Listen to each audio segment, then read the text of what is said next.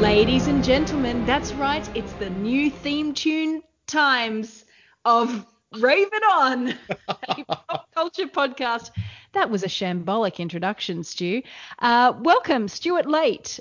The reason Hello, I'm hello, thrown off Natalie. Hello, is everyone. because we're Skyping tonight, and that's why We are I'm Skype. I'm I'm thrown off. Stu has a slight bug, and in a very like not a demon. It's not a demon It's bug not a demon. It's that not one of the follows him. Magisterium's many. They all have insects as their Yeah, demons. it's a little bit obvious, isn't it? A, They're a all little bit on the nose. I'm not going to lie. insects and reptiles. Insects and reptiles is like, oh, you've got that. You're joining the magisterium for your yeah, career. that's it. Yeah. Kind of We're like very. Slytherin, isn't it? It's like being in Slytherin and Well, you're it's like destined. the fantasy version of nominative determinism. Yes, it Yeah, is. Demonic determinative. yeah, that's right. I can never say that word. Determinativism. Determinate. Anyway, this is a podcast that features me. I'm Natalie Bohensky, and this is Stuart Late, who is Sure half is. the Hello. city away. Because he has a bug and didn't want to pass it on because I'm going into production and opening of a show next week, and he very kindly did not want to pass that along. So That's right. I didn't want to, at the very start of your run of multiple shows, suddenly make you sick. That would be very bad. it's all right. I'm on the Armour Force. No, It's fair a enough. Okay. it's a journalists and actors kind of secret weapon, the old Armour Force. Hmm. Not sponsored. This is not a sponsored plug, but I credit Armour Force for getting me through Edinburgh without getting sick, because as soon as I got back home, as I got off the plane, I was sick. So I kind of Yes. contracted a sore throat and then was full blown cold by the time I got off the plane. I've never had it happen that quickly on a journey. Mm, It was like my body went, and sit down. All the yes. germs on the plane come flooding in. Let him Uh, in. We're fine. We've been holding him back for a month. that's right. I figure, look, I've just got to get through Edinburgh without, the immune system was being held together with like sheer willpower. I just, no, don't get sick. Speaking of getting sick, there is something rotten at the heart of Mrs. Coulter. And was that enough of a segue? I don't Oh, know. absolutely. No, that's masterful. That's one of the best we've done.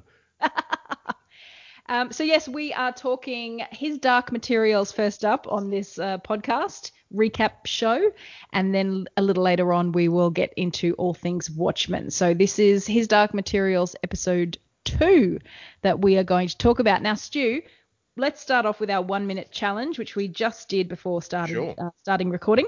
This is where we put a minute on the clock and we try and remember as much as we can about the episode that we've just seen. Now, I had probably a bit of an advantage because I just finished watching the episode. You you, Uh, you literally literally finished watching the episode and then called me.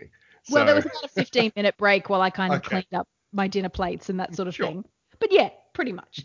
So do you want to go first? Given that otherwise I might have too much. I'm not sure. Sure. Okay. Now, well, I'll Okay. go first, and we'll see what I missed because I watched it last night. So Okay. I've got about a 24-hour gap between that episode and now. So we'll see what sort of stuck in the mind.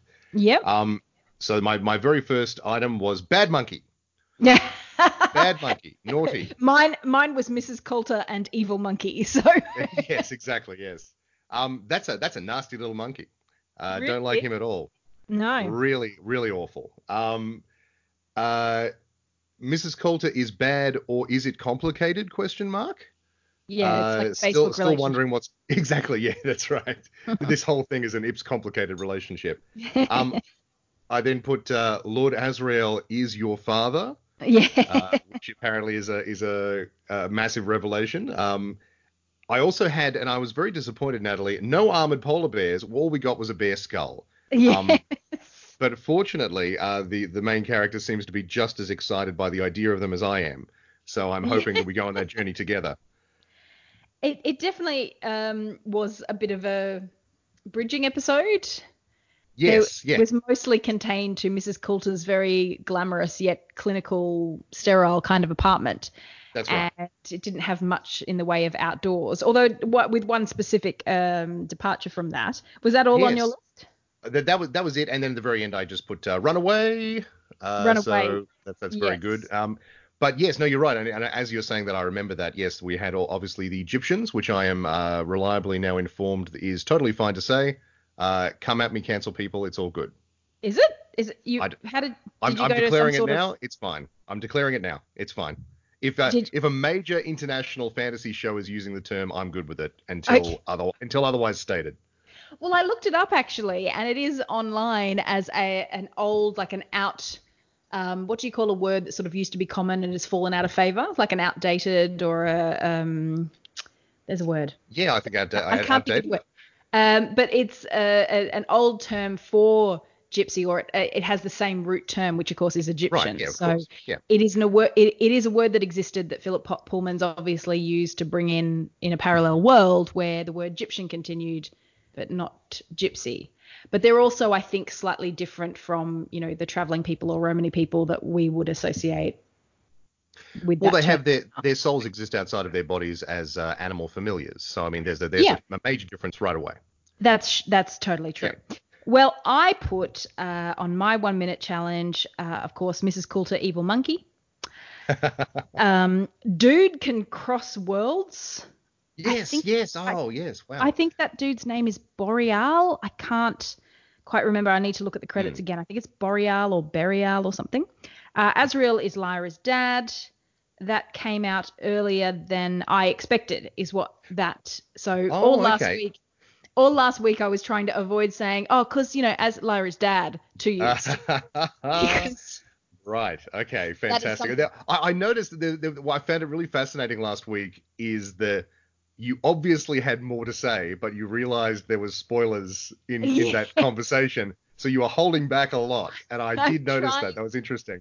I'm trying hard to be good. I don't know this whole concept because I'm trying to write written recaps, of course, and by the time you listen to them, hopefully they'll be online. It's just been a crazy week with show prep and other work, so I've Totally. just there's basically one written, and I'll start another one for this episode, but I'll probably put them up at the same time. The point is, I'm trying to not be too spoilery, but I don't know how anybody recapped Game of Thrones having read the books. Like it's so Well, weird recapping something you already know a bit totally. about. Yeah. Well, I mean that's right. And what the solution that I saw a lot of places go with is they would do two versions. Like so, they would do one without spoilers, and then they would do one version which was a review from the perspective of someone who had read all the books Yeah. and knew everything that was coming and could talk intelligently about, oh, so they've changed this character's arc and this person showed up earlier or later than they were going Yeah. to and all that sort of thing. Which is really interesting, and I like those discussions. But I also think it's really interesting to come at this cold because I have no, pardon me, I have no prior knowledge of any of these characters, and so I find it really interesting, sort of the journey that they're going on, and not Mm. knowing and not quite understanding, and I don't know whether that's my fault or the show's fault, not quite understanding exactly the character dynamics that are in play. So I think that's really interesting. Well, look, to be honest, I'm sort of in the middle of that because I've read the books well over 10 years ago and I haven't read them since. So I know aspects of the plot, but I don't remember every character and every detail. So there was all that magisterium stuff that I was like, hang on, what was that about? Who are they important? Am I supposed to know these characters' names? Am I supposed to have remembered them? So I'm kind of in the middle, whereas I assume someone who's recapping from the point of view of the book is they're going back into the book as they go along and going, yes, this is what happened at this point in the Hmm. novel, and I Well, on feel that point, and I did want to ask you. So the revelation that Lord Asriel is Lyra's father, does that come later in the book then? Because you seem I surprised that it came here. yeah, I do feel like that's been revealed early. Um, I Right. Okay. I really feel like Lyra didn't find that out until much later, but at the same time, it's very easily Googleable. Right. Sure. Yeah. Like even if you just Google Lyra Belacqua Mm. and the Wikipedia entry or whatever will come up with she's the daughter of Lord Asriel who pretends to be her uncle. So maybe they've tried to come at it from the point of view of, look, this is going to come out, let's bring it out now. And given that the episode didn't have a huge amount in terms of, I suppose there's the big revelation of what the gobblers are or what they might be doing, but maybe to give Lyra some more emotional heft and to, Absolutely. Yeah. Yeah. so And it seemed like obviously some time has gone by where Lyra has spent time with the lady whose name keeps jumping out of my head. Mrs. Uh, Coulter. Mrs. Cobbler, yeah, exactly. They it seemed like several weeks had gone by, and I imagine in the book it's several chapters where she's sort of learning about things and spending time with her. Is that the case, or is it a relatively brief time in the book. You're going to keep asking me for book details, Stu, and I'm going to have to keep responding with, I don't recall. But yes, I think we obviously see her arrive straight away because she's wearing the same outfit and she's seeing the house for the first time. But yes, I think I don't think it can be too long because we see Roger and he hasn't been moved on yet. We see at the end of the episode that he's being moved away and going on an adventure. So I think maybe a couple of weeks is probably likely or logical. But I don't think it's been months and months. I think she seems to get to Mrs. Coulter's number quite quickly. But the other things I wrote down were Gobbler's General Oblation Board, and those names start to become important. I wrote down Lyra escapes and gets caught. I wrote down the journalist getting killed in the back of the car. Yeah.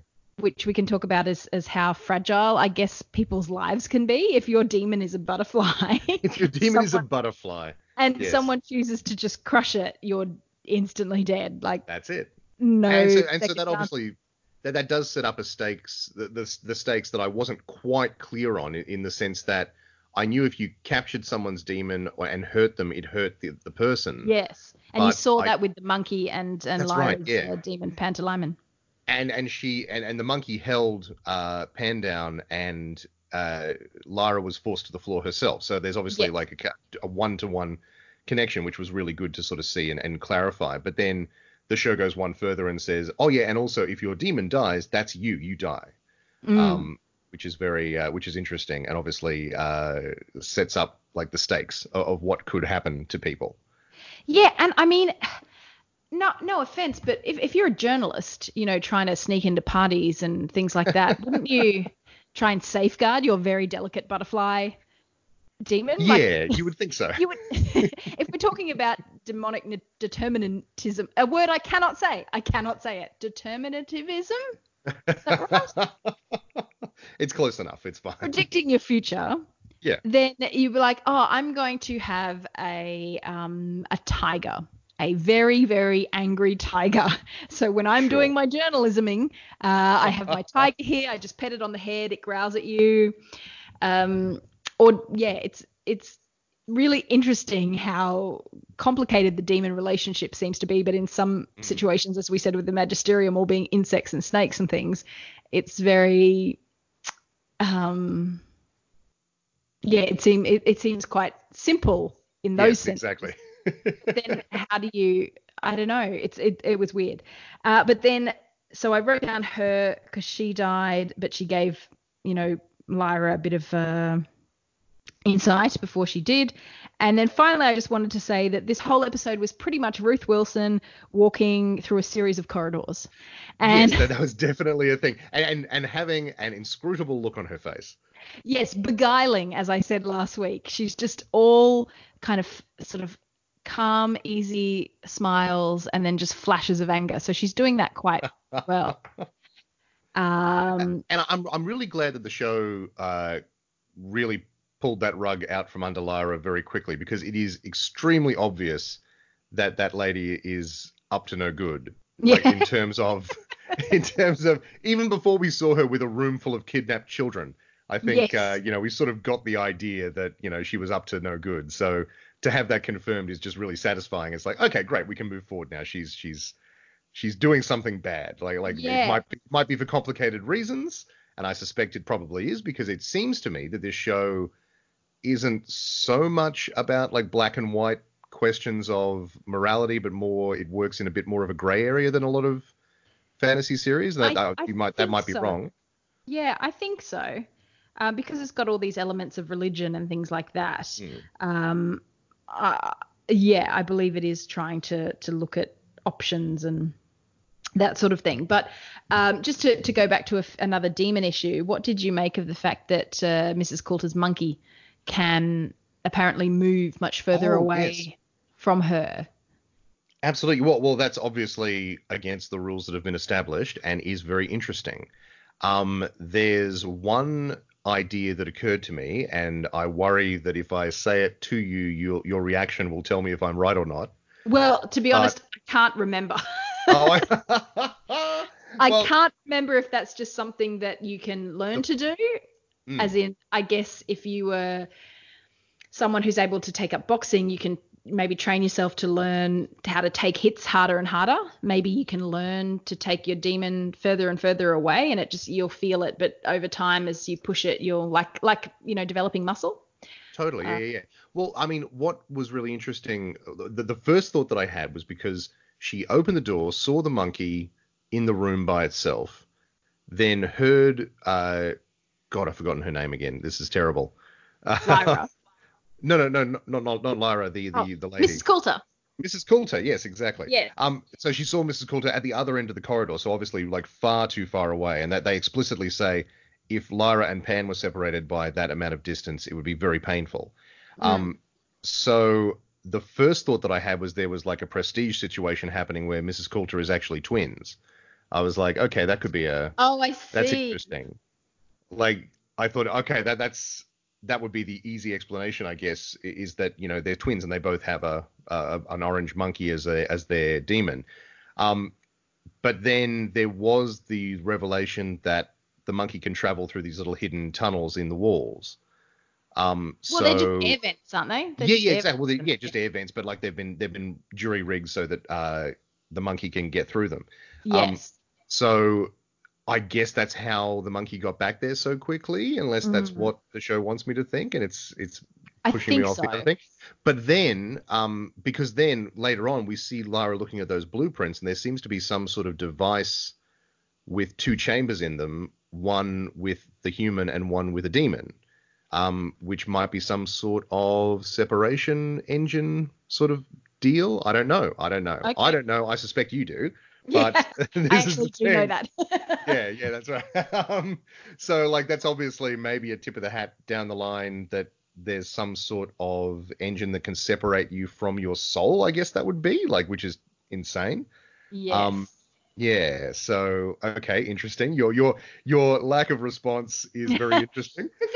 The thing is that any way I respond, I mean, No, I know. if we put the general spoilerific thing out there, I can say, but I don't think that they were trying to be subtle about that. No, that's right. Yes, exactly. Yeah, I think that You was know, there's pretty. literally a blueprint, as you said. There's like, here's child, here's demon, here's a gap in the middle.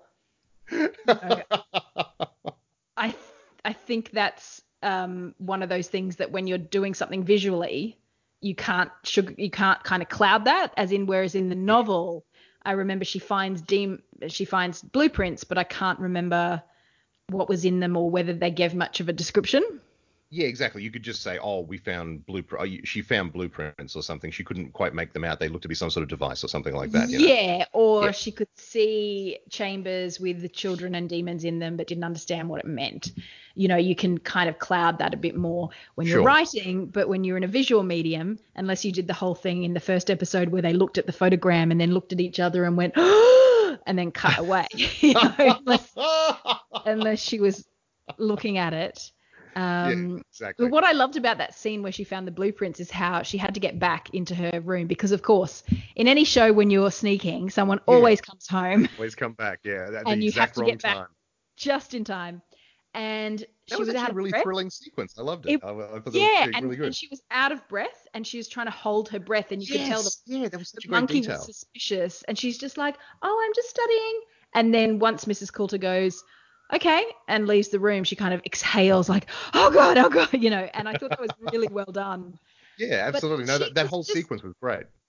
was it just me, or did she have a little scratch on her forehead that Yes, actually, stood she out of did. like? Yeah, you're very right. And that's what made, because Mrs. Coulter was looking at her, and I was like, has she sort of seen? Oh, she's got a scratch, and she hasn't mentioned it. Mm, She doesn't know she's got it, so she's just been up to something and cut herself without realizing.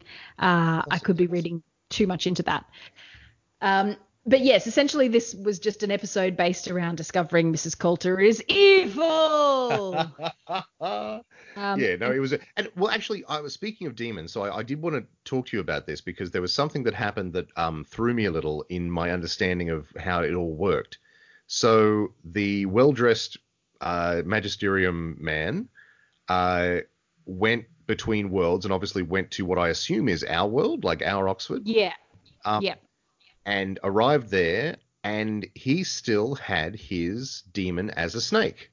Mm. And you mentioned to me last week that if you go to like our world, for example, you end up with your demon on the inside. Now, So what's going on there in a non-spoilery sort of way? look, I can't remember. Okay. Um, See, that's the other thing that happened that I think happened. I don't think that happens in the book. I think that's something that they've taken. What I think they're doing is perhaps mashing together the first and the second books a bit. Right, okay. So I think they're taking elements because you know how last week you said that they took the Great Flood image from one of the newer books and they Yes, kind of yeah, put yeah, yeah. that as a nice opening visual. I don't I don't call the world crossing happening by anyone until book two.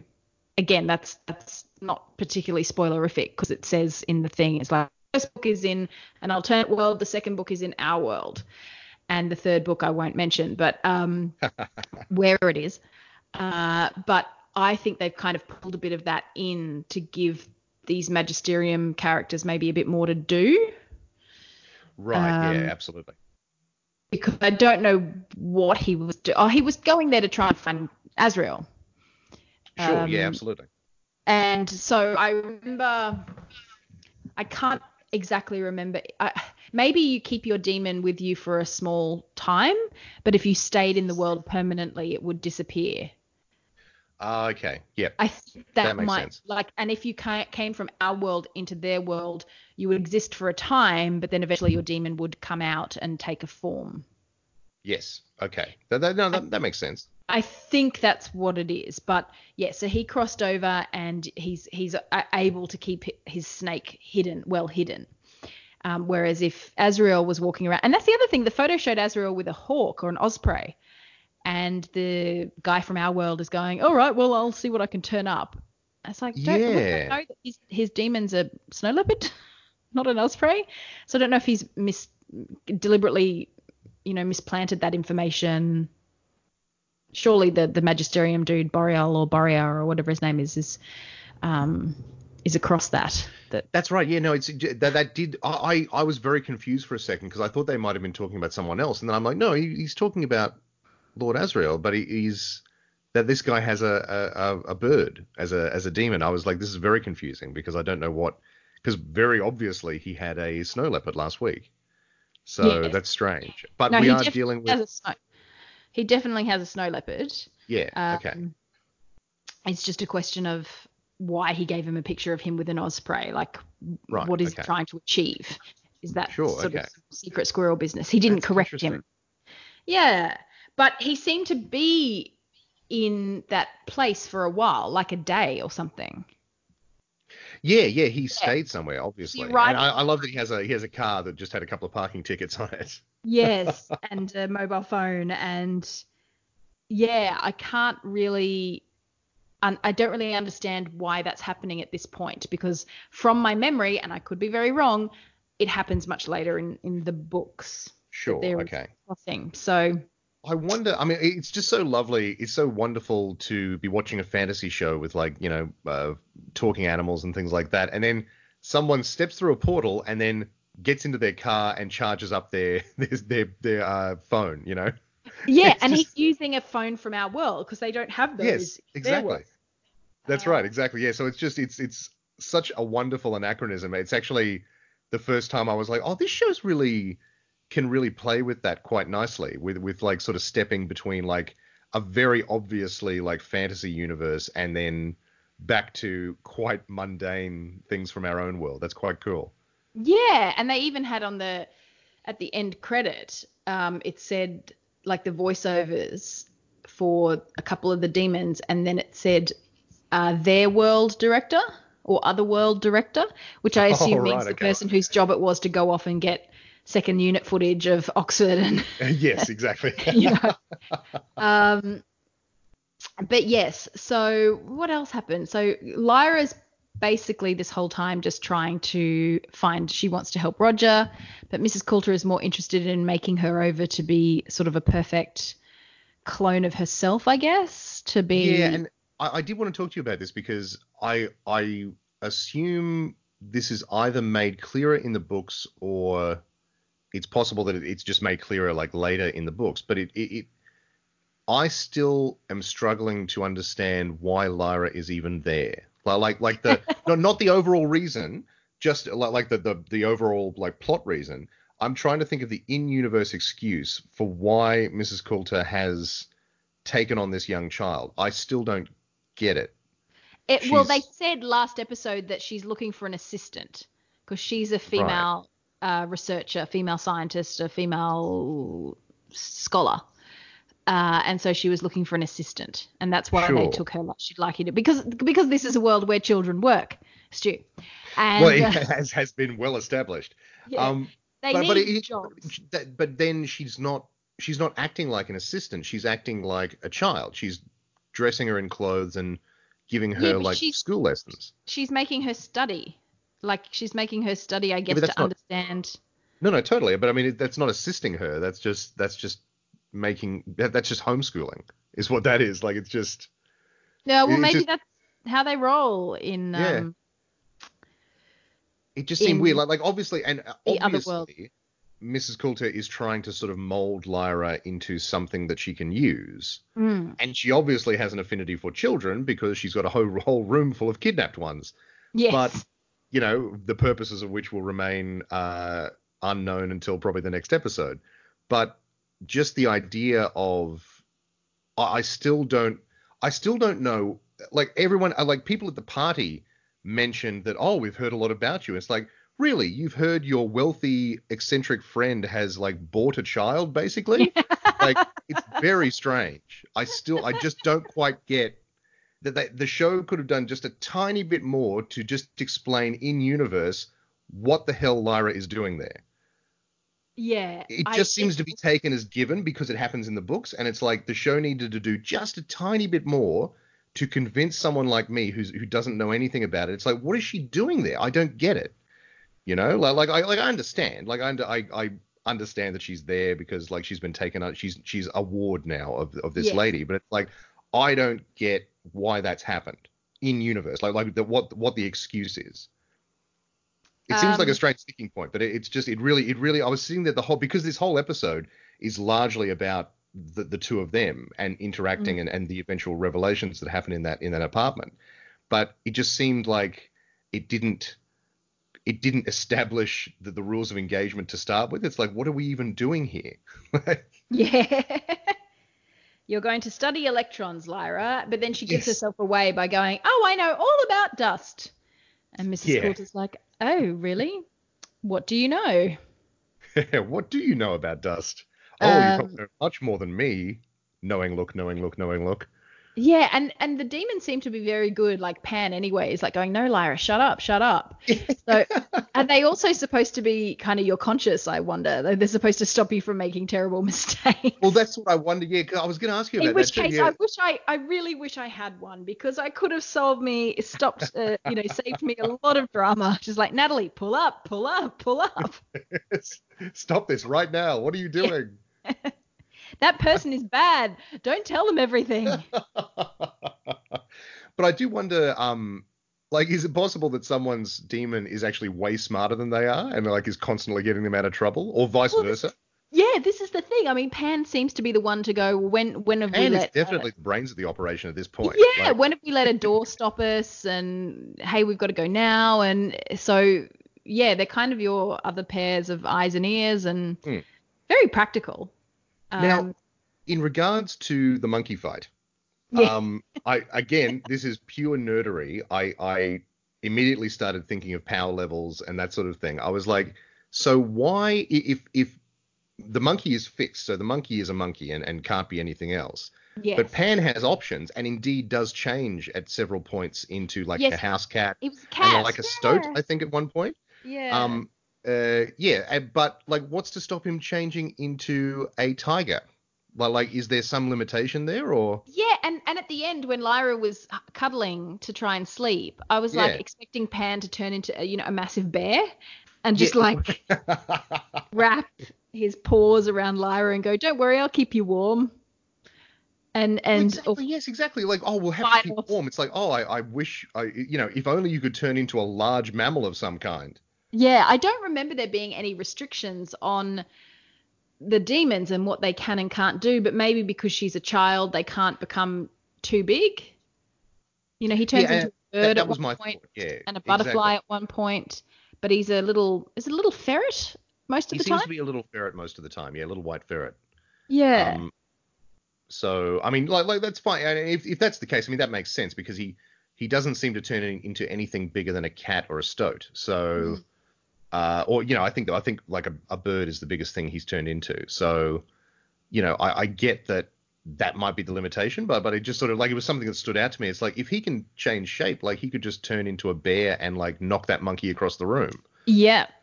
But Like, I think there's also a sense of as adults will have more, yes, which is kind of scary because when you think about, say, there's no need to wallop your child. You just get your demon to kind of knock its demon or hold it down and go, right.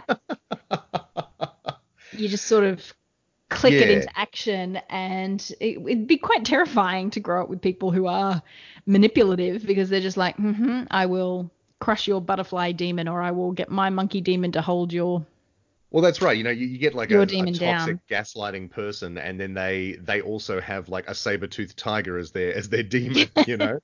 Like But it's I don't. just yeah. Maybe it would be helpful because you'd get a little bit more.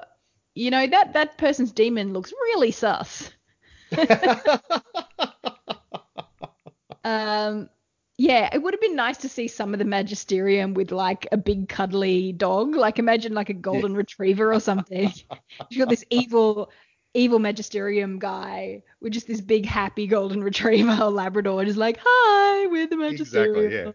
Just Can I the idea that like every magisterium that we've seen is either a reptile or an insect have is very on the nose. As I said at the start, it's like, why do you put all the bad kids in Slytherin? Exactly. Yeah. Why do you do that?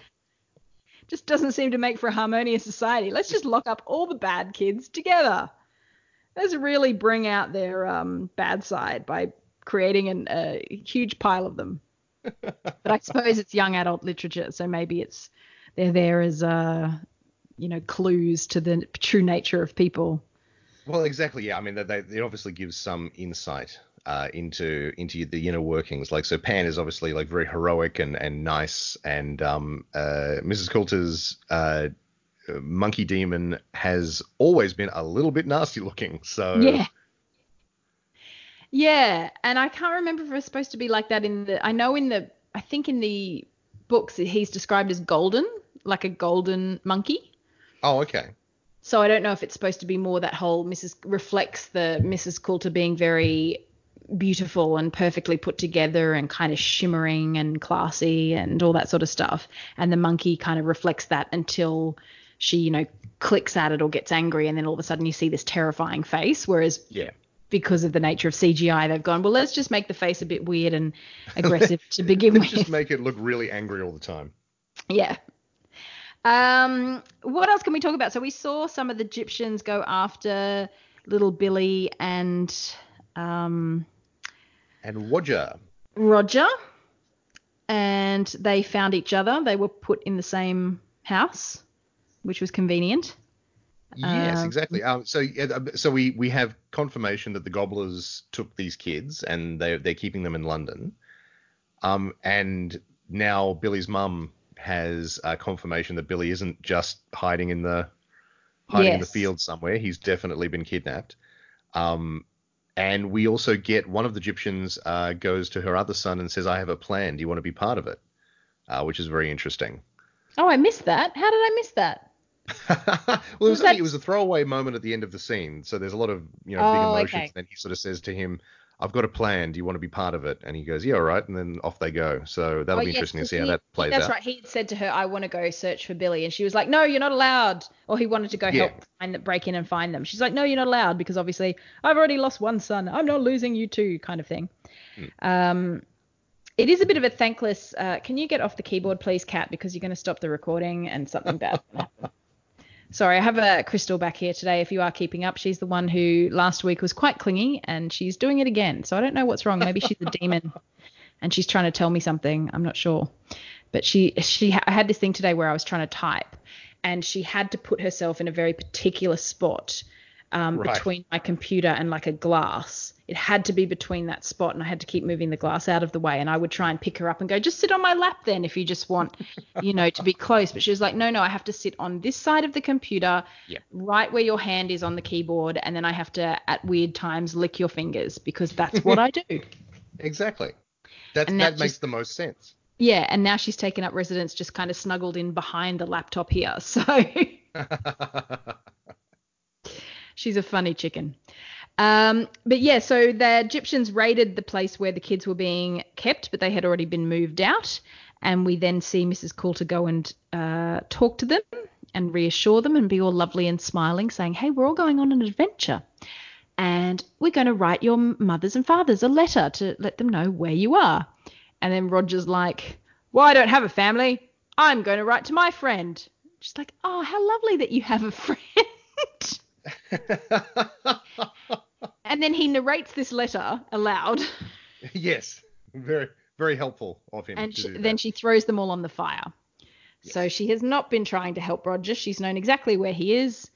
And she has no intentions to return him to Lyra and be Lyra's friend. But Lyra's now been kidnapped by the Gobblers, so she may be about to meet. Well, Roger. and that's right. So so it then like begs the question, like, so if Mrs. Coulter is like part of this whole kidnapping conspiracy, like she's just going to end up right back where she started. Yeah. Seems a bit self-defeating. Yeah. Um, I also thought it was very strange during that scene where Mrs. Coulter goes to the kidnapped children, where like Roger's 12. oh, he seems younger than that, though, Is doesn't he he? a He bit seems about younger? 10. I don't know. I think Is he he's meant to be the supposed to be same? Because I around mean, Lyra's supposed to be 12, right? 12. Yeah, they're Yeah. about that. And it feels like, if a weird woman, if you'd been kidnapped and then a weird woman came in and said, write a letter to your parents telling them where you are. It's like, I'd be asking her what's going on at the very least, not just sort of being like, I'm going to write to me friend. It's like, yeah, I think he's just not a great little actor, that kid. Everything he does seems a little naff. Yeah, He's exactly. cute and he's adorable. And the scene at the end where they're walking down the corridor and he's got a tear in his eye, and I was like, oh, poor Roger. But Yeah. he's just, all the lines that they've given him are all a bit naff. But as you say, it's like when Lisa Simpson is trying to report Mr. Burns for stealing back all the puppies, and he says, here's a phone, call someone who cares, and she just goes 911, and he's Yeah. give me that. Give me that. Like you would go, I'm not sure why I'm here. Lady's making me write a letter. So, Well, actually, I did think, because he was they're not saying supposed to. You're a things in a parent. very Kids are dumb, aren't they? Isn't that the whole thing? kids are so dumb, stupid, That's why you very have very to silly tell thing. them not to take candy from strangers Well, because exactly, yeah. they will. Kids are stupid, oblivious idiots who'll just wander into traffic if you're not watching them carefully. But I did wonder. I wondered if the show was setting up, because he was saying things out loud and sort of looking at Mrs. Coulter in a very strange way, which I now think is maybe just the kid isn't the best actor, which isn't his fault. But I thought he was like writing in code. I was sitting there going, oh, is he leaving Lyra a message somehow? Oh, like they've got a cryptic code Yeah, between. like they had some words that they agreed on, like as like a childhood code between Yeah. friends, like whether he was sort of saying things in a certain way that she would get that, this wasn't normal or nice. Something was going on. It's possible. I don't remember if that happened in the books.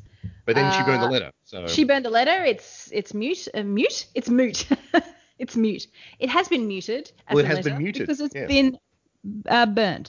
So I don't know. I think that's everything from that episode. I mean, we saw there was a creepy old cardinal or something who had a chat to. Oh yeah, that was very cool. That scene. This hulking man who's all hunched over and actually ends up shorter than the tiny little man that he's talking to. I thought that Yeah, was a really cool visual. and they're the ones who go and warn Mrs. Coulter that the General Ablation Bird Board, General Ablation Bird. That's a good bird. Vote now in the Guardian poll, Bird of the Year, General Oblation Bird.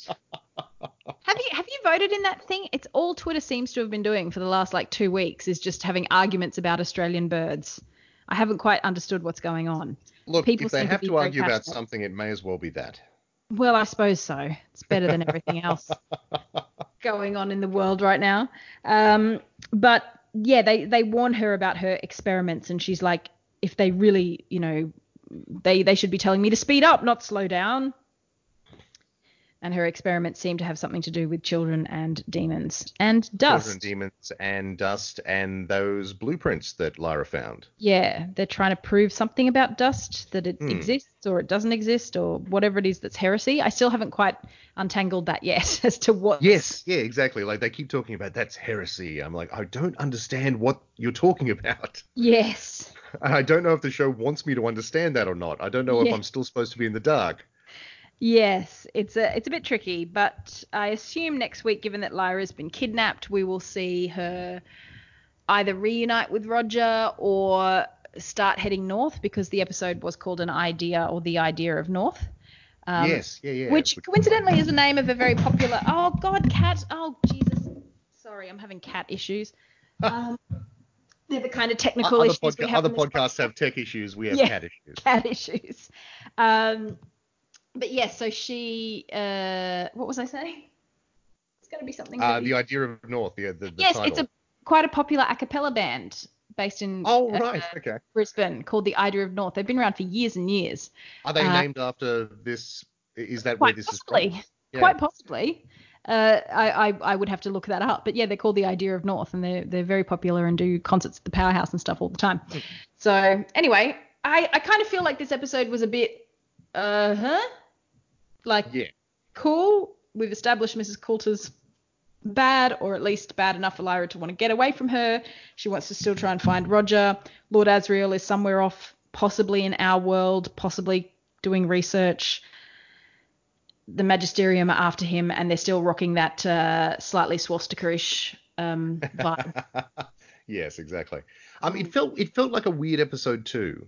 It felt like normally I'm used to more things. I guess a lot of stuff did happen in this episode, but it felt very wheel spinning and table setting probably is a better word. Just putting stuff on the table and setting things up, and I feel like I don't know. I'm not used to so much of that happening in the second episode of a series. So I guess that's Mhm. sort of a bit of a hangover from how the book is written and the plot that unfolds there. I guess Um, so. yeah, it feels like a Very weird adaptive frustrating. Very choice. frustrating for me to keep saying I can't remember. Sure. And this is the thing. It has such a fond spot in my heart, those books. Yeah. But I did read them many years ago when I was a lot younger. It could be now that I'd pick them up and go, well, this is all very obvious, and this is all very, uh, what's the word? Tentative? No, Well, it's a thing that I I did want cannot to. word I tonight, wanted to Stu. sort I cannot word. of exactly. Yeah. But we're all suffering from that. But the what I did want to sort of bring up and sort of talk to you about, and you might have a better idea than me. I mean, obviously these are based. The show is based on young adult novels, so like in the same vein as Harry Potter and that sort of thing. Mm. Who's this show for? Because it feels like it's a Yeah, little bit creepy for kids about Lyra. Like if a 12-year-old watched this show, I feel like they'd be both kind of creeped out and kind of bored. Like it's a very yeah, slow, like stately sort of show, and yet yeah. it's slightly not adult enough for like a mainstream adult audience, I feel. That's right, Like because there's no swearing and there's there's no no. swearing, well there's no tits and dragons in this thing. Like That's it's just yeah. nor should there be. Like not every show is Game of Thrones or should it be, but you Shouldn't know it be the well same? that's true. But it's not that sort of hyper violent, sexual sort of show. But Yeah, in that same way, it's definitely not a show specifically for adults. But I mean, the example that I point to is Doctor Who, which is obviously a long running show and has figured out its tone multiple times across its 50-year history. But it's a show that is meant to be watched by everyone, like so adults, children, teenagers, whoever. Yeah, but it started as a kids show. But it did, but it it started as a show, but the show that we're watching now, certainly the revived Doctor Who since 2005, has been designed as a family show that everyone can watch. True. Which doesn't mean that it doesn't deal with like adult concepts or have scary images, but it just feels like adults can watch it and get something out of it. Whereas I'm picturing just a random 50-year-old sitting down. Oh, his Dark Materials apparently is good. Like sitting down to watch it and sort of going, huh, okay, like. I'm not seeing the casual audience who watched Game of Thrones despite never having read or watched a fantasy TV show or property before in their life.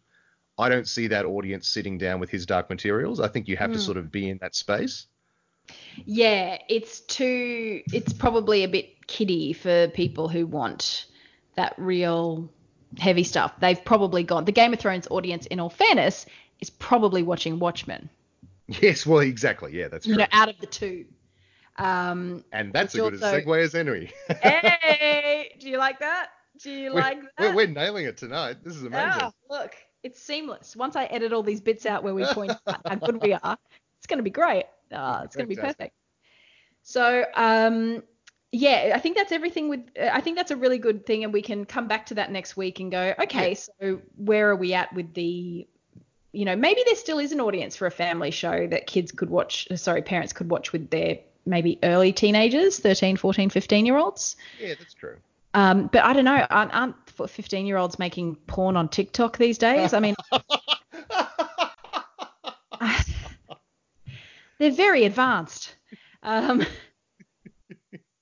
saw someone tweet. When I was 15. I saw someone tweet or came into my Twitter feed the other day of someone saying, "Oh, we've had a work intern come in and they don't know how to use Facebook because they just use Snapchat and TikTok." And the person was like, "And I've never felt so old." And I was like, "And I'm probably older than that person." Yeah, that is frighteningly different.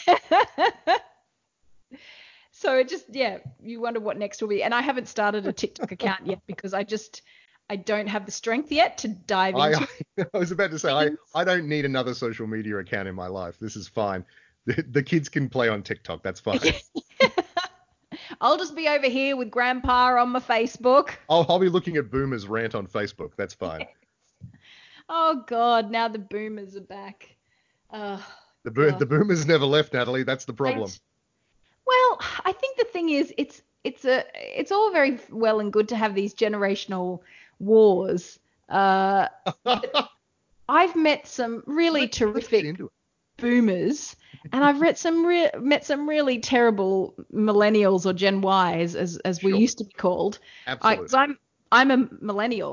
Well, when I was 20, we were called Gen Y, but by now we're millennials. Yeah. You and I are both firmly millennials. We're at the top end of the millennials, but we're definitely millennials. That's right. And then behind us are the Gen Zs. Somehow Gen Y became millennial at some point. But I've met some pretty terrible millennials in my time. Some really nasty people, but some really excellent, amazing boomers. So it's I get that you have to have these generalizations and stuff. But so, Natalie, is your thesis that you're telling me right now that is that generalizations are bad? Yeah, people keep throwing this "okay, boomer" more and more. It's been like the insult du jour for the last month on Twitter and Facebook. I mean, it sprung up in like a week. It just went very nuts. weird how it just suddenly "okay, boomer" just became a thing, and which suggests there is some underlying sort of tension that sort of tapped into, but it was weird how quickly it came up. I get it. People sort of our age and particularly since people love to kind of go, oh, millennials, they don't know. It's like, oh, millennials are all approaching, like the top end, like you and I, we're approaching 40 or at least 35, Stu. 30, yeah, sure. Maybe 30. But these are people who are now often, in cases like you, parents. You're buying houses. You've got Yes. careers. It's not all And have people been in their told 20s. we've been told can I just say about that, we've been told our whole lives that we're messing things up, like the entire time I've been aware of it. I've Gen Y and then millennials have been told you're doing it wrong, right? Yeah. And now even parenting is apparently millennials are doing parenting wrong. Like I keep Well, hearing, either too much screen time or like not enough screen time, or something you're doing something too much or too little. And I guess that's been the case with parents, going back hundreds of years. But it's just one more thing where an older generation is going, you guys are doing it wrong. It's like, just let us do it. Come on. just go away. Just be quiet. Like, Like go my go to mum's. one of your many investment properties on one of the holiday parts of this great nation and just be quiet. Yeah. Oh, it's definitely a thing. There's definitely this weird vibe running through a lot of people who are, what's boomers? Are they 60 now? 60? Yeah, boom. Yeah. Most boomers are in their 60s now. Yeah. Yeah. So there's definitely a thing where a lot of them had great opportunities that then got cut off from younger people. But a lot of them, I suppose, made enough money to go, oh, well, my, family is okay. What about the rest of you Mm, jerks? yeah. But it is weird too, because just the thing about getting older, when you're like, oh, I'm a generation in the middle now. I'm not just the new generation. There's one behind me. Yeah, that's right. And they also seem to be super animated and care about stuff. Yes. Whereas, Our generation definitely embraced irony and disconnectedness, which yeah, is funny because that's meant to be Gen X's thing. the whole Lisa Simpson, meh, like to me, that's a very millennial, Yeah. meh. And sometimes it can just be hard to be passionate about stuff. And then you see like 20-year-olds going, we need to do this. And I'm like, wow, you guys have energy. Where Yeah. are the jokes? Where's the lols? Very, very earnest. Anyway, let's move on to Watchmen. Having thrown away I that don't know perfect where segue, let's anything talk I about said Watchmen. there. Well, I don't think I made any sense with that. And I don't want to upset. I don't want to upset. I find it quite forensically fascinating to see this No, it kind of is, yeah. universal insult pop up of okay boomer, and then everyone start to get, stressy about it, and then other people go, and then the memes upon memes of okay boomer, like there's Battlestar Galactica references, and Can I just say though, it already is probably played out, and I think it's become a bit of it's entered like a phase of like double bluff irony where like people are using it like doubly ironically or some yeah, insane like ouroboros of internet nonsense. But it like just having happens said so that, quickly. yeah, it happened so quickly, and the speed at which things happen now, it became a thing, wasn't a thing, and then is like becoming a thing again, but like from the other direction, where people are saying it like with a knowing wink and that sort of thing. But anyway, like, but the thing that I do like about it is that it's such a wonderful, like when you see like a Facebook screed from like your dodgy uncle or something, like posting about some ill-informed half-baked theory they have about climate change or politics or something happening, and they'll post a bunch of oh, rah, rah, with this weird authoritarian tone, and just to see the first comment just be okay boomer, like Yeah. it is pretty great. It does make me happy on a very deep and visceral level, so maybe there's something to it. I don't know. I suppose it does capture that sense of ironic distance that Yes. we were just talking about. Yes. Um, so Speaking of yeah, ironic distance, Watchmen. I am so enjoying this show, It's great. It's and really, really, really good. I really actually do wish that I had started recapping this. And I keep thinking maybe I should just go in and dive in anyway from this episode or the next one. My problem is just time and Oh, everything. sure. I at least we're doing this podcast about it because I'm having such an interesting time trying to work out what the hell is happening. Yes. Yes. And Oh boy, and we got some doozies this week. fit all the pictures in. Oh my God. Yes. Okay. So should we do our minute challenge? Sure, absolutely. So I'll start because you You go probably first. Yep. know more about this than me. So I've got Angela learns about her family. Oh yes, yeah. She gets some sort of acorn and is able to, again, in a world where they don't have mobile phones, but they have complex hologrammatic family trees Yes, that you exactly, can yeah. get with a very small DNA test. We meet Lady True. I think Lady she's True, Lady yes. True and her creepy daughter, who's like just like her, but 10. And that opening segment where she just convinces a couple to move out of their house.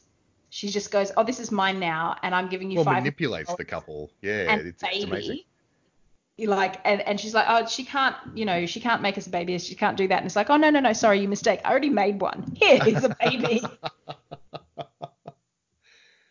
And it was actually quite nice. The way they played it out was where the dad kind of got into it way more quickly. And Yeah, that and kind of scenario, it's often like, oh, the woman's upset because she couldn't conceive and all that stuff. Where she was like, no, that she's trying to trick us because obviously she's spent a long time moving on from this. But then when it was like, well, I'm just going to have to kill the baby. just yeah, exactly. Yeah, she's like, oh, just kidding. I'll find him a it, loving home, but he'll it, never know where he came from. yeah, and it was the woman, you've got 30 seconds, and it was the woman who then went and grabbed the pen and signed. So she kind of had Yeah, seen her husband's reaction and seen the baby, and then there was this snap of like, okay, sign. It was such a clever and yeah. horrific.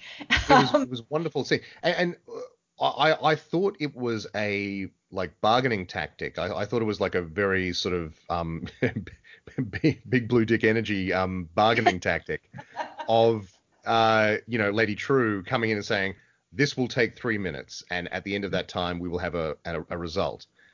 But the end of the scene indicates that maybe there was a bit of a ticking clock on the operation in the sense that Because as soon as they sign on the dotted line, the sand runs out and a something meteor. giant falls from the sky. Yeah, and that's what I just had then, Lady True, Baby, and Meteor. She left Mm. it to the last possible minute to get them out, and then was like, okay, we've got this, and here's my, what is that? Oh, that's mine. Like, really cleverly done. Yeah, absolutely.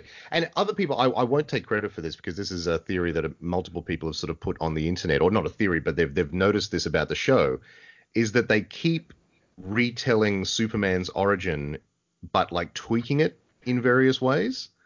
Oh, how So, so? well, this couple is called the Clarks, right? Oh, And they live in a farm in rural America. oh, And they're obviously a childless couple. They're a kindly couple who, instead of a baby falling from the sky and they take him in, a baby is presented to them and something falls from the sky. oh my God, You that's know, holy and that's crap. happened a couple of other times. The very first scene that we see with the massacre, the Tulsa massacre, or the Greenwood massacre, uh, that boy has a very similar origin to Superman, if you put it that way. And if you believe what's actually happened, he then went on to become a superhero. He became Hood of Justice. So, and the show You're keeps. still running with that theory. I feel like I'm pretty there at this point. Like I feel like the show isn't making a mystery of it. They're just not giving you everything. They're not giving you all the pieces yet. Because that's the other thing that I wrote down. Well, I wrote down a few more things, which was old dude with Lady True. Yes. So they're in cahoots in Who some is form. over 100 and apparently is still hale and hearty and can stand on his own 2 feet, doesn't need the Yeah, wheelchair. he's all good. He can lift a 200 pound man. Yeah. Um, and so Angela also ends up in this weird, slightly buddy cop relationship with Silver Yes. Spectre, with Laurie. I love But when she, she says to her, like, cool costume. yeah, but she doesn't. So she knows who she is, and Angela's but Angela's kind of trying to hide stuff from her. So she Yeah. goes to Looking Glass and says, "Hey, can you hide? What was it she was hiding with him? She showed him. Hide the pills that were in the car, Oh yes, which we and find out came came from from her, from how, yeah, yeah. Will Reeves. Will Reeves, yeah. Who Uh, obviously named himself after Bass Reeves, the hero that he was watching in the newsreel at the start of the show.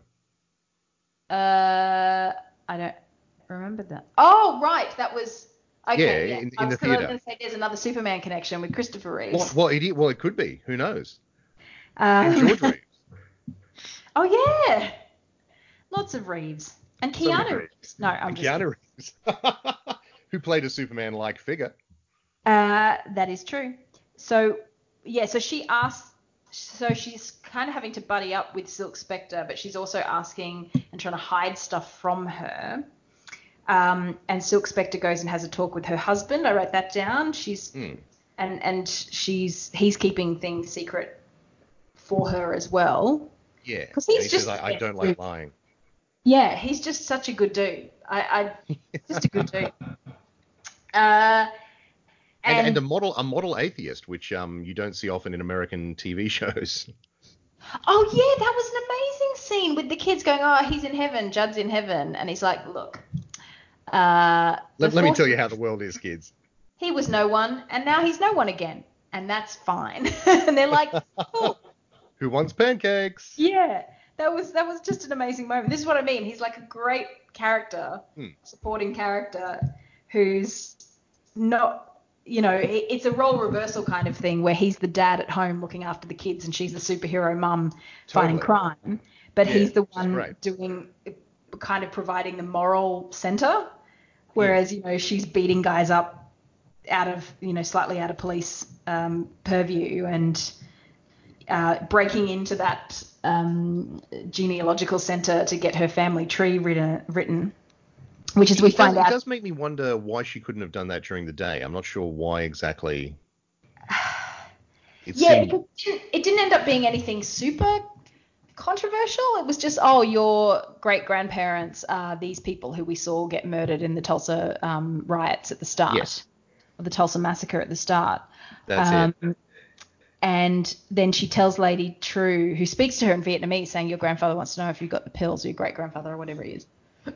No, he's her grandfather. Will Reeves is her grandfather. And he's like, yes, you tell him to go F himself. Yes, exactly. In Vietnamese, which was a great... Yeah. It was a lovely moment. And I'm just surprised that Silk Spectre didn't also know Vietnamese. It sounds like the kind of thing that she probably would know. But then the last thing I've just written here was babies in water. Yeah. And that was the moment when I was like, oh, I should have been recapping this. There's so much going on with that whole thing. So wonderfully, like, what an image. So gross. And yeah, so he's like pulling weird... He pulls them up in crab pots. Humanoid babyoids up in crab pots and then tosses them back if they're, I guess, too small. Yeah, like, are they not regulation size? Like, is the gamekeeper gonna come after him? But they weren't super baby-like. They were baby-ish like, but not quite baby-like. Yeah, they look like something by Escher. Like they were very or Geiger or H.R. Geiger or something. They were slightly, they weren't quite human babies. They were something. So I clocked on pretty quickly. Oh right, this is where he's getting the clones from. Sure. They grow in crab pots because they had umbilical cords. Like they're not like crabs actually scooting around. They've been put in there to germinate or generate, or what do fetuses do? Grow, evolve. What do they call it? Develop. What is the term? I cannot find my words. I think I can't think of the term myself. Babies they get bigger. There's a term for it. Gestate. Thank you. Gestate is the word. So they're gestating in crab pods in a lake.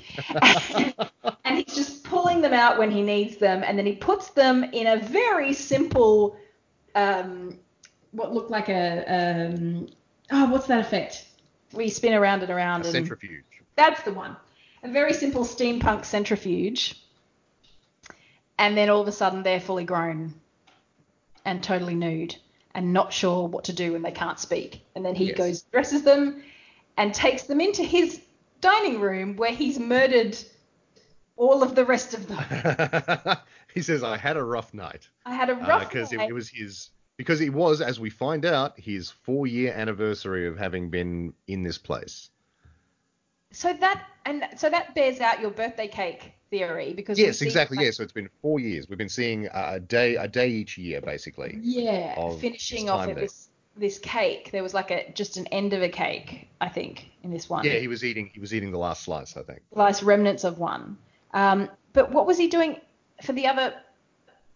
Like, he's been away for 30 years, virtually.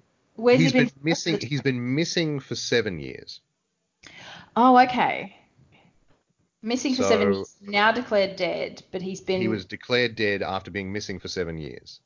somewhere else for three of those. And then on Mars or possibly on the moon. There were a few moon images Well, tonight. that's right, exactly. Yes, yeah. I want to sort of talk about that. That's very interesting. Okay. Well, Um, what did you have on your sheet? And then we can talk about the okay, new. cool. Well, I had River Babies Mm-hmm. coming to the History Channel. I also had Easy Bake Clones, which was talking about how they got made, which is very interesting too, because he specifically says to them, and he might be lying, but he says, "I didn't create you. I would, you know, cooked you up, but I didn't create you. Like I would never have done this to such poor stupid animals. I may be your master, but I am not your creator," which is very Yes. interesting. That is Um, interesting. then I said, Vite is either on the moon or in that statue, um, because in Lady True's Oh, vivarium, there's a life-size golden statue of Ozymandias that yeah. looks like Jeremy Irons today. And Silk Spectre actually, Laurie Blake actually comments on it. She says he looks like shit. And, Yeah. and That's right. Yeah. Lady True says, well, no, we revere elders in my culture. So there. That's why that statue looks like that, and for no other reason. Um, yeah, and it was um, that whole thing because we had been saying it looks like the Clinton Monument or the no Clinton Monument. That's from Futurama. The Washington Monument. Yes. It kind of looked like a big obelisk, but no, it's a clock. Everyone thinks it's a clock, but as Lady True says, no, it's much more than a clock. So is Much it more than like a a clock. time travel device or? Maybe there's hints to that in the extra material on PDpedia on the HBO website, where he talks about uh like multiple, like if you could see outside of time. He talks about almost like a Minority Report style of policing, where if you could predict crimes before they happened, you could do something about them, Mm, and stuff like that. So that idea has been put out there by the show, officially by the show's creators. So like the idea that, and Dr. Manhattan plays into that, because Dr. Manhattan in the book famously has this outside sort of perspective on things, where he's observing the universe and trapped by it, because he's in the universe and interacting with people, but he sees in a non-linear fashion. So he sees things that happen, things that are happening, and things that will happen, and mm, it's just this inevitable sort of lattice work of time. So that's definitely something that the show's playing with, I think, where we're jumping around in time. Who knows what's happening with Vite in terms of whether that's not concurrent with the other events of the show, all that stuff. So it's yeah, really interesting to think about. yeah. Um, and Silk Spectre also gives Angela a lowdown on who she is, or she gets Petey, is Yeah, it, to she say gets Petey to give the Wikipedia entry on her. yes, Well, and which he is gets very, I cranky. He imagine, is gets very cranky. helpful for people who haven't read the graphic novel.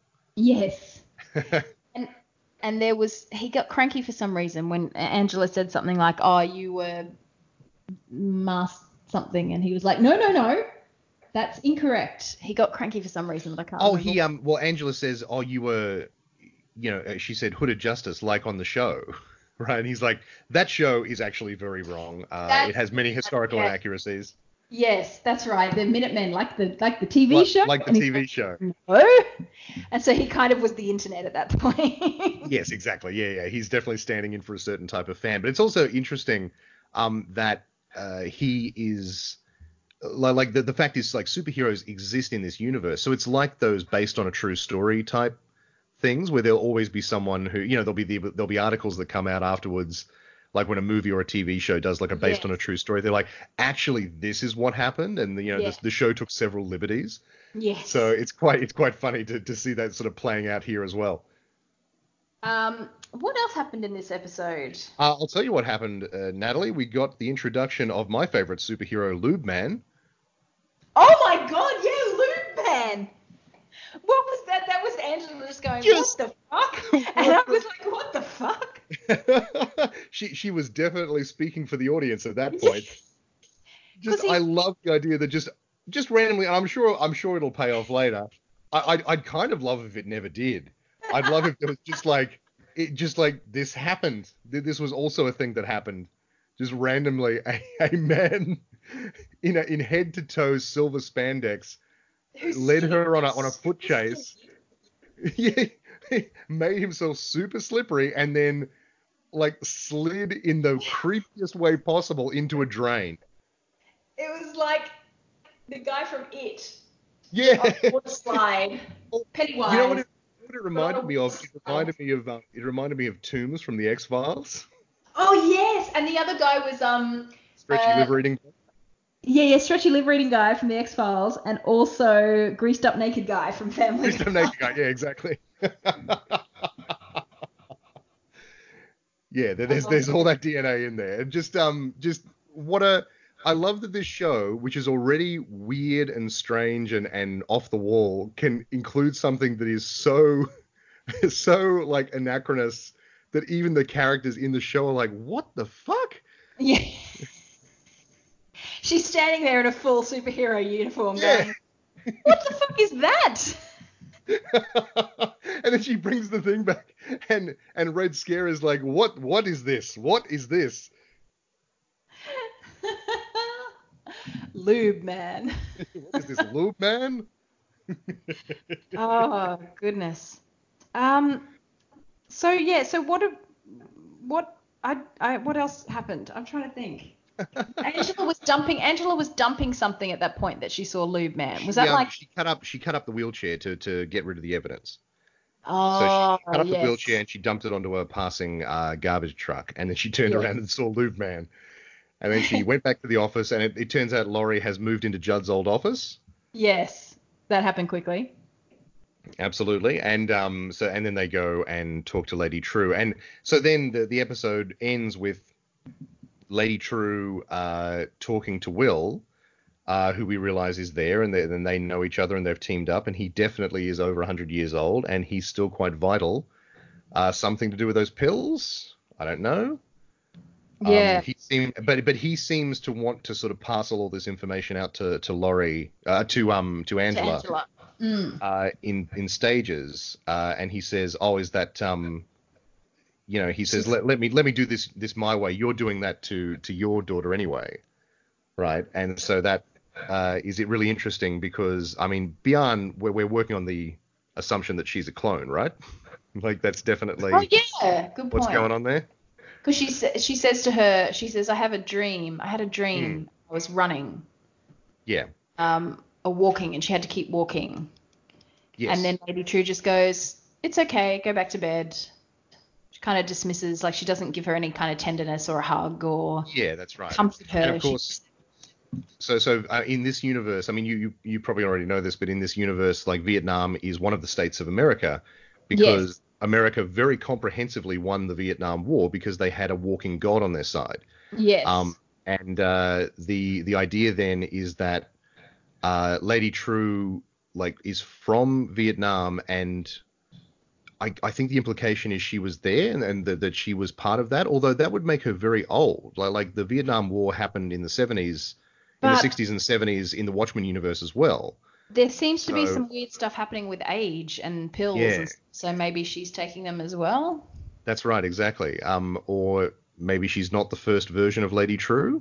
Yeah, because she said something about her mother, didn't she? Her mother said not Yeah. to leave Vietnam, so she found a Mm. loophole and brought all the plants from And Vietnam with her. Vietnam never leaves me, which is a Yes. very interesting way of putting that.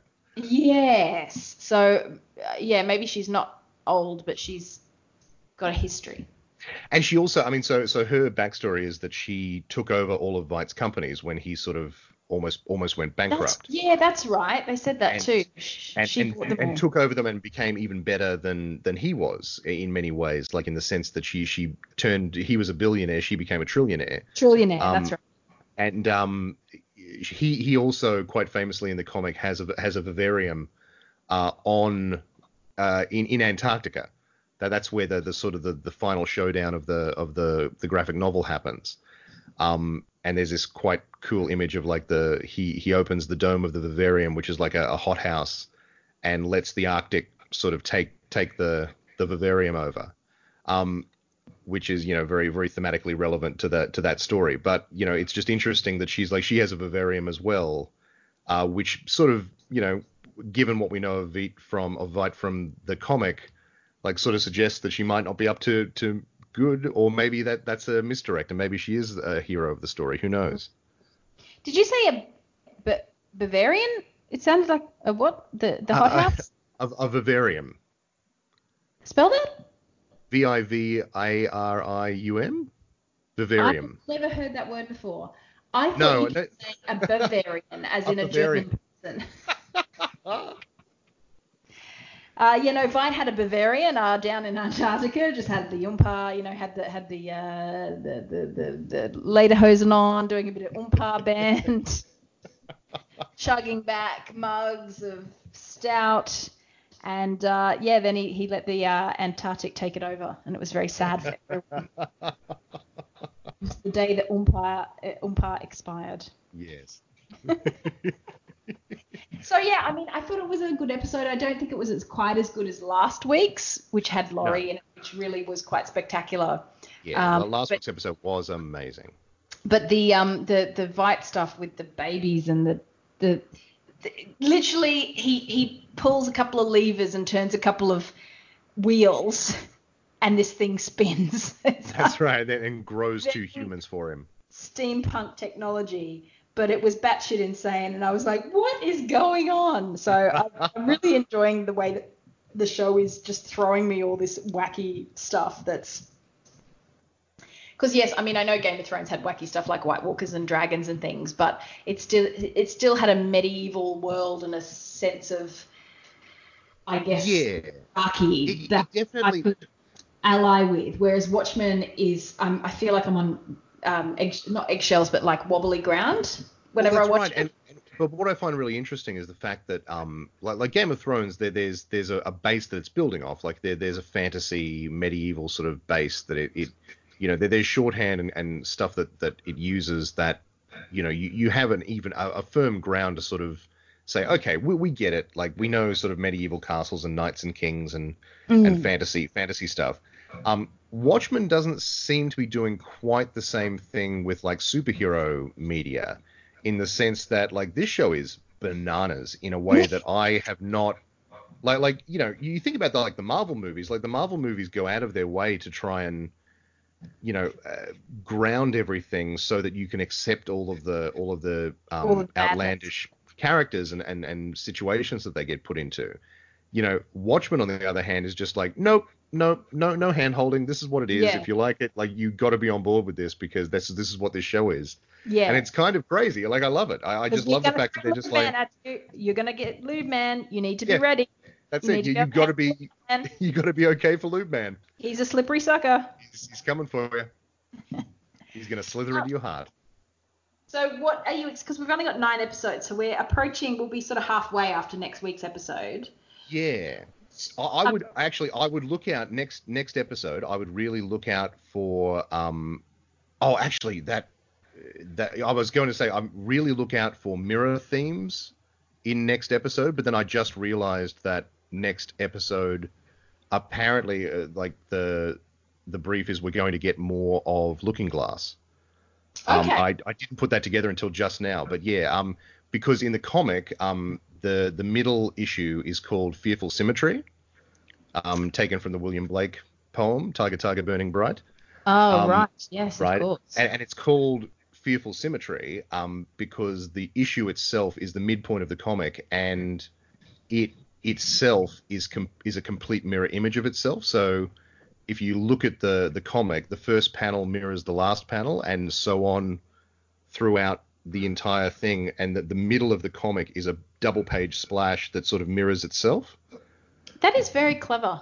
It's insane. It's an insane level of detail. People hadn't really done this with comics until Watchmen. It was just this next level use of the medium.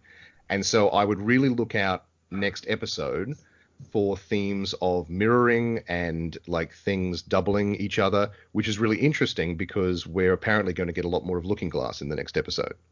Well, that would make sense through the Looking Glass. Exactly. Because he does play on, doesn't he? That they play on sort of literary references and stuff. Yes, exactly. Yeah. So I mean, that's Ozymandias is Shelley, and if he's doing Tiger, who's that? God, Tennyson? William Blake, I think. Oh, Blake. Yeah, sorry. Yeah. I'll be fired for not knowing my poems. Not knowing my poems, my proper English poems. But yeah, I can't think of anything else to talk about that episode beyond the fact that I once again was quite delighted by it, and really enjoying the week-to-week process of watching the show. Absolutely, yeah. No, I love the way the show is unfolding. I think it's really quite wonderful, and I think I said this last week, but it's so much better than I was expecting it to be, which is delighting me every week. Like I'm like, oh, they still haven't screwed this up. Like they could there's still plenty of room for them to screw this up, but they haven't done it yet. So let's see how it goes. And look, because I don't have the investment in the comic and stuff, I'm like, I'm willing to go with wherever this takes me. And, sure, yeah. And maybe I'll get a different level of satisfaction out of the end than if they, quote unquote, stuff it up for the true believers. But it's so unlike anything else, certainly this year, the last couple of years, in terms of inventiveness and even just the episode titles, which I assume have meaning that you can pull from them. But like the second episode was Daring Feats of Comanche Horsemanship or something, and there was a painting. Which was the name of the painting, yeah. It was a painting, and then there's all these kind of allusions and plays on words and stuff. But I just love the fact that they're called these random titles.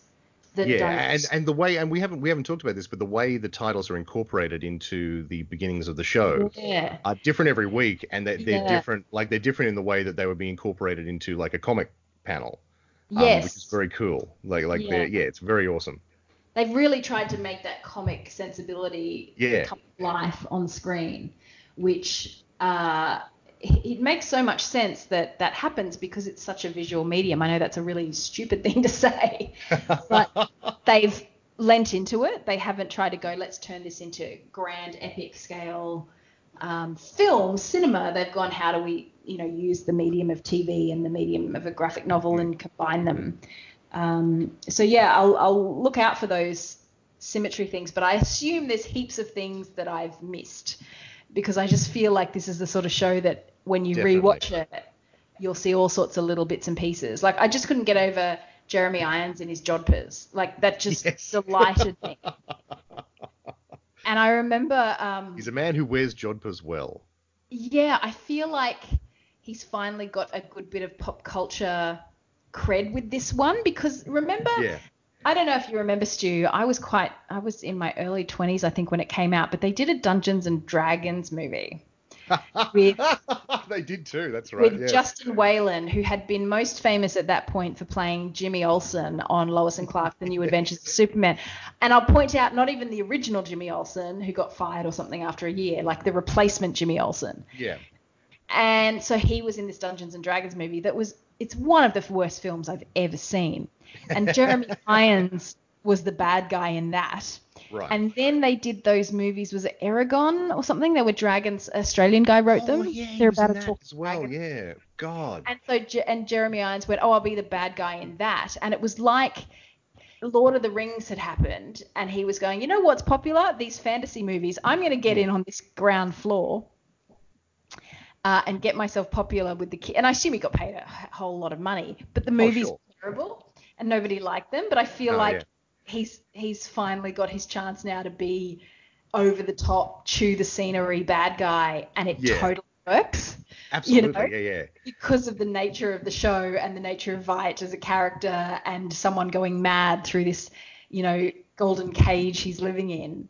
He's totally nuts, and I love it. And I hope that Jeremy Irons is happy that he's finally getting his pop culture cred moment. Yeah. He finally hit it. He's had, I mean, he has an Oscar, right? Like, he has like all the accolades. He's this critically acclaimed actor, but now he's got that pop culture cred, which is what you need.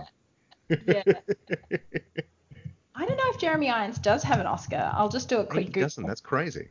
That'd be crazy if he doesn't. He's been in a lot of very good movies. He's probably got BAFTAs and stuff. Well, he was also to put the Die Hard connection. He was in Die Hard with a Vengeance as Simon. Oh, wasn't he Hans Gruber's brother or something? He was Hans Gruber's brother. It turns out. Well, okay, no, I apologize. He did win an Oscar for Best Actor as Klaus von Bülow in Reversal of Fortune in 1990. Right. I have no knowledge of that movie whatsoever. No knowledge of that movie at all, but obviously he was in The Lion King as Scar. Of course, that completely slipped my mind. Of course he was. When we talk about him having his villain role. Yeah. He was in The Man in the Iron Mask, of course. I love that movie. Yeah. I know it was lame, but it was I loved anything Three Musketeers in the 90s, so I enjoyed that. He was Richelieu in that, wasn't he? Or was he one of the Musketeers? He was one of the Musketeers, I think. Oh, he was Aramis. Aramis. Athos. Yes, he is Aramis. He is Aramis. Yeah, the sort of the holy one, the religious one. Yeah. Yeah. Okay. Cool. And then he was Alfred. Oh, of course he was. Yeah, he was in he was in the Batman. He was in Justice League and the Batman movies as Alfred. That's okay. Wow, I had completely forgotten that as well. That's how thoroughly I had scrubbed those movies from my brain. Yes. He's 71. That's amazing. Oh my goodness. He's remarkably well preserved. Yeah. See, this is the thing with men. Everyone looks at you going, "How are you? You look great." But having said that, I think we talked about this last week, but Jean Smart is 69 years old.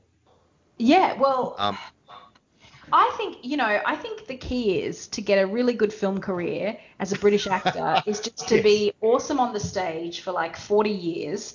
Like Judi Dench, I think GoldenEye was her first movie, her first actual cinematic movie, or at least one of the very early ones, if I'm not quite. And now that's all everyone knows her for is her movies. But she was just TV and stage in the UK until GoldenEye, I think. Or maybe something before that, but GoldenEye was the first one that she turned up in. That was like a big Hollywood movie that she was in, yeah. Yeah. So, okay. Well,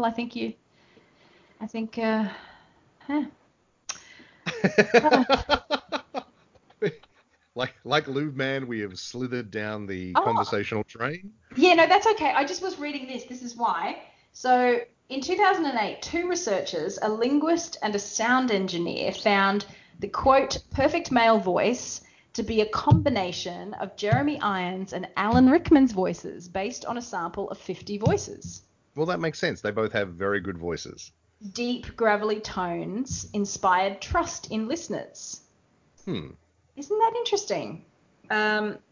Because they always say in radio, Stu, as you know, that there's I was going to say, yeah, all these, theories about voices and who's trusted more, and people don't like listening to women on radio, which was I think it's probably gone away a little bit now, but back when we were working in radio was sort of a dominant, when we were in AM radio was a very dominant theory. Which was a terrifyingly recent time ago. It really was. But at the same time, I do feel the difference between 2010 and now heading into 2020 really feels like more's been packed into that decade than previously. It has been weird. I've been seeing more and more things pop up, like retrospectives of the 2010s, and which is insane to me because I still think of the 2010s as something that is new and not something that's nearly over. Yes. Like we're just getting into a groove, and that groove is dumpster fire. Like that seems to have been what the 2010s have been. And of course, it doesn't. The 20s don't really start until 2021, so it's really the end of the next decade. But Well, I mean, look, culturally, 2020 is the beginning of the new era. I know that pedantically, it doesn't start till 2021, but 2020 is when everyone starts talking about the 20s. So, yes, I think it was John Birmingham who said that every decade kind of spills into the next decade a little bit. he's very spot on with that. Yeah, The it's very 80s true. didn't really start until 82 or 83, and then you get the 80s vibe, and the 90s probably didn't start till 92, 93, and yeah. Certainly, Yeah. certainly, 2012 felt a lot like the previous sort of decade, Yes, I if that guess makes so. sense. And after 2012, because 2012 there was like the Mayan apocalypse is going to happen. Remember that? And then all Oh, of a sudden, yeah, yeah. it was the 2012 was seen as like an end point, and then we got past it because of course we did, Yeah. and people were like, oh, I guess we have to think of something to do now. So culturally, I think that's probably when things kicked off. 2013 was sort of when the 2010s sort of came into their own. So I guess for the next couple of years, I guess until 2020 is the American election. That might be a good point depending Yeah. on what happens. Let's hope. Let's Yeah. hope. No, it's just so weird to think that in 2008, you had Barack Obama come in and you had this incredible wave of like optimism and wow, how amazing we're progressing. And yes, it's not the end of all, discrimination and stuff like that. But wow, you've got people who've backed a black president in the USA. Maybe the world is okay and the Iraq war can fade away and all that sort of stuff. And then everyone hates everything and you end up with Trump. It's just such like when you think about back to that night, because we were working, I think, still in radio together. Yeah, 2008 we would have been. And you think about how optimistic. Yeah. Well, oh, I remember that. And even I think Time it was 2012 when when he was 2012 really, when he was yeah. reelected, and that even was a very big deal because people were like, oh, he might not get reelected. Mitt Romney might get up, Yeah, you that's know, and and, right. and he didn't.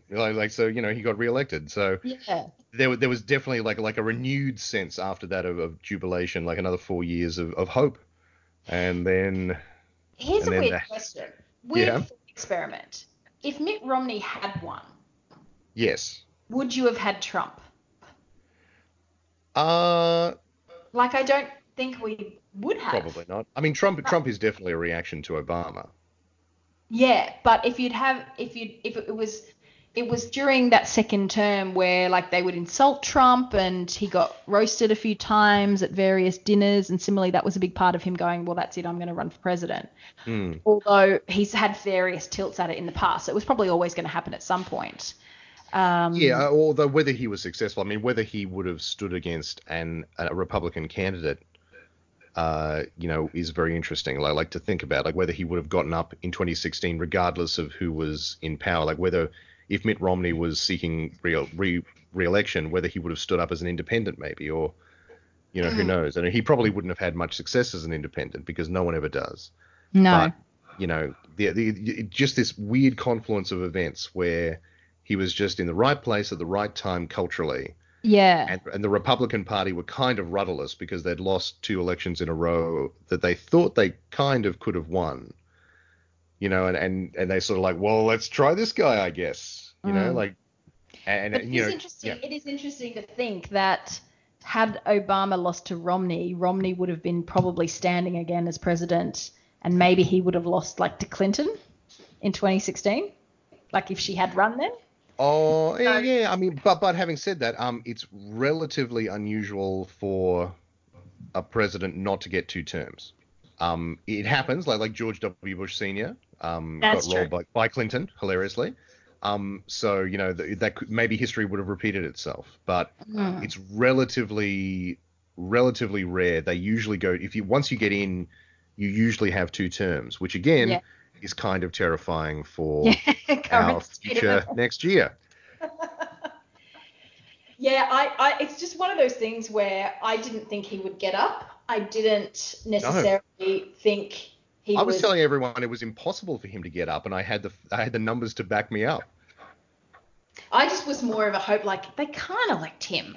Like he's a walking joke. Like surely any person with an iota of common sense can look at that and go, no, you're an idiot. But I was very wrong. Think. So anyway, I just like thinking of these things because you look at something like Watchmen with its alternative. Yes, exactly. Yeah. A world where Richard Nixon was president for 20 years and followed by a Robert Redford presidency that also lasted for about 30 years. Yeah. So you've got this whole thing where presidents don't just serve 2 terms now; they can just keep being re-elected.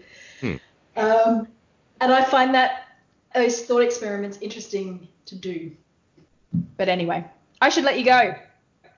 You should let me go. We should let each other go. We should let each other go from our across podcast the embrace. cyberspace. And well, thank you for catching up. We obviously I have a show, Die Hard the Movie the Play, starting next week at the Brisbane Powerhouse. Tickets are selling really fast, Stu. I'm so thrilled. And just announced that's just been announced this week is Perth Fringe World. 2 shows for Perth Fringe World in 2020. We're bringing Speed the Movie the Play back. If you are in Perth and you missed out on seeing the bus, need to book in because we only got a limited amount of shows. So huge logistical exercise. Come see the show. It'd be great. And also Amy and I are following up Love Hate Actually with our new show called Puppies versus Kittens. Fantastic. I love it so much. Arguing about what's better. We sizzled this last week, I think, or the week before, and I'm really glad this is out in the world now because it's such a great idea.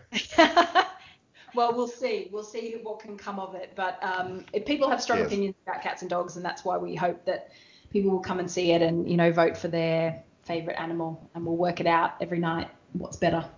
And I'm representing kittens, of course. Of course you are. Kittens. So, and I've got to say, I mean, this is the thing. It always seems to happen. I'm Team Amy. This is despite the fact that my foster cat Hazel adores Stu. She loves him.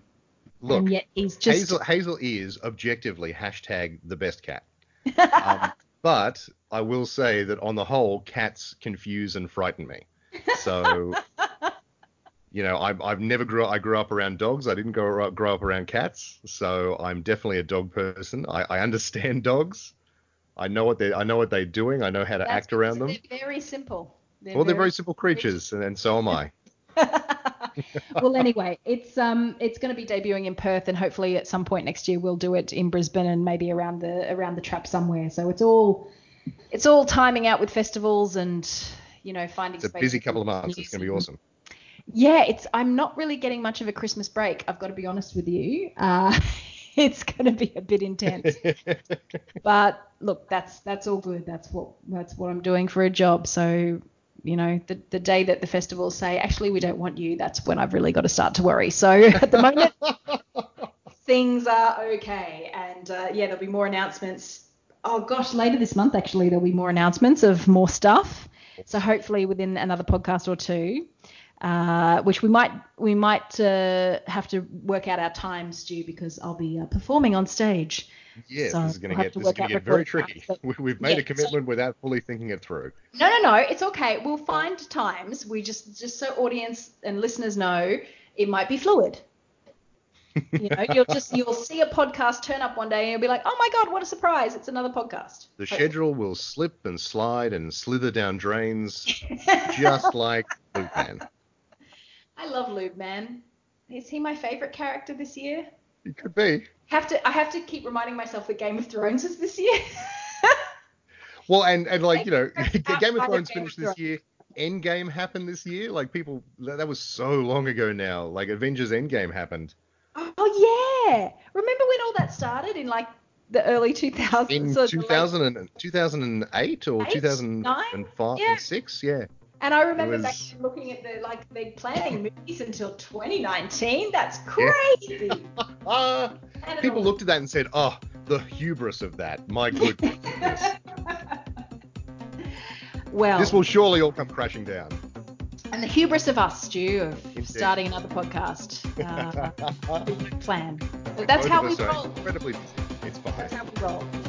Well, thank you, Stu. Thank you, everyone. And we still don't have a tag sign-off, so we'll just say, let's go Lube Man. Lube Man lives. Lube Man lives. See you next time.